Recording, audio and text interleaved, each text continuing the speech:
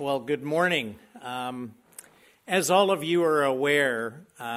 back in March, I called for a special advisor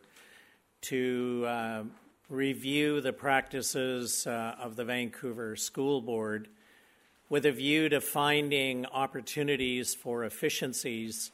that would ensure that we're investing in students rather than empty classrooms. What is obvious as a result of this report, which is 225 pages, is that there are significant opportunities for the Vancouver School District and other districts in the province, I might add, to look at ways to ensure that every dollar that can be invested in students and not in empty classrooms is the priority. This report was important and an investment for the entire province, not just in Vancouver, because we clearly recognize we do face fiscal challenges, that educational priorities have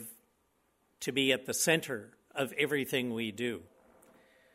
What I did commit to at the beginning of this, and I did last night, I met with the board chair from the Vancouver School District and the special advisor, and we went through the report and gave him a detailed briefing. They, along with the public, will have a full copy of the report today, and I recognize they're going to need some time to go through it in detail in order to respond to me by the deadline that we have given them of June the 30th, which is the same deadline that every other school district has to present their balanced budgets. I think what's important in all of this is that the new board that was elected in November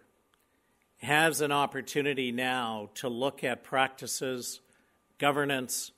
and other measures that they can take to ensure that they invest every single dollar that they can in funding students. There is obvious in the report from the independent special advisor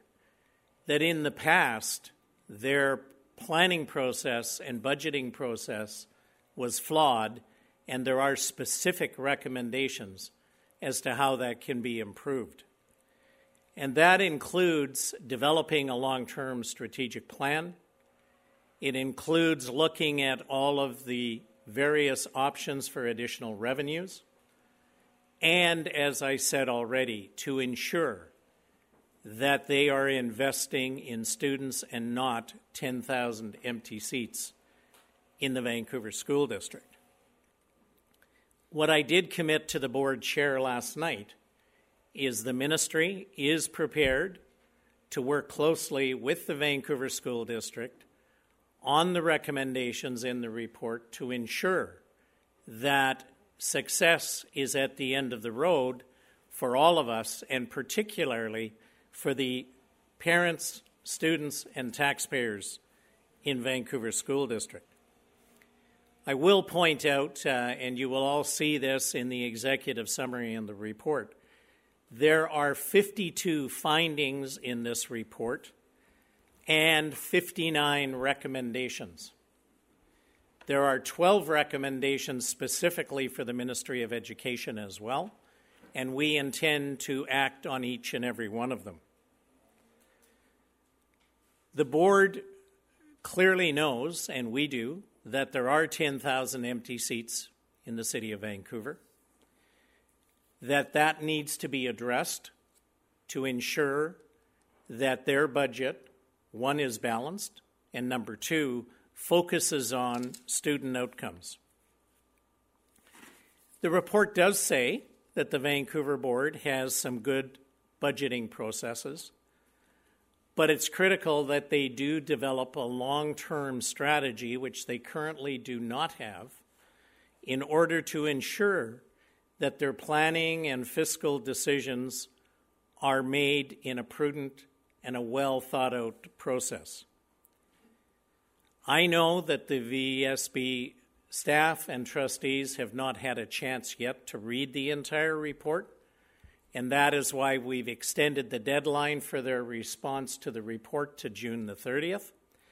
because the report does say that even though they have indicated now that they have a balanced budget, when in February they sent both the Minister of Finance and myself a letter saying that they were projecting upwards of $15 million deficit, there may be certain steps in this report that they can even take before they submit their final budget that would again be to the benefit of the students in the City of Vancouver. I know that our staff and the special advisor will be meeting with the Vancouver School Board staff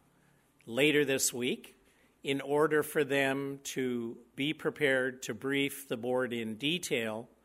on the recommendations in the report and what steps could be taken before they submit their final budget on June the 30th. I want to say this very clearly to the parents, students, and taxpayers in the City of Vancouver. I do believe that the investment in this report lays a path to the future that will be positive for the students of Vancouver,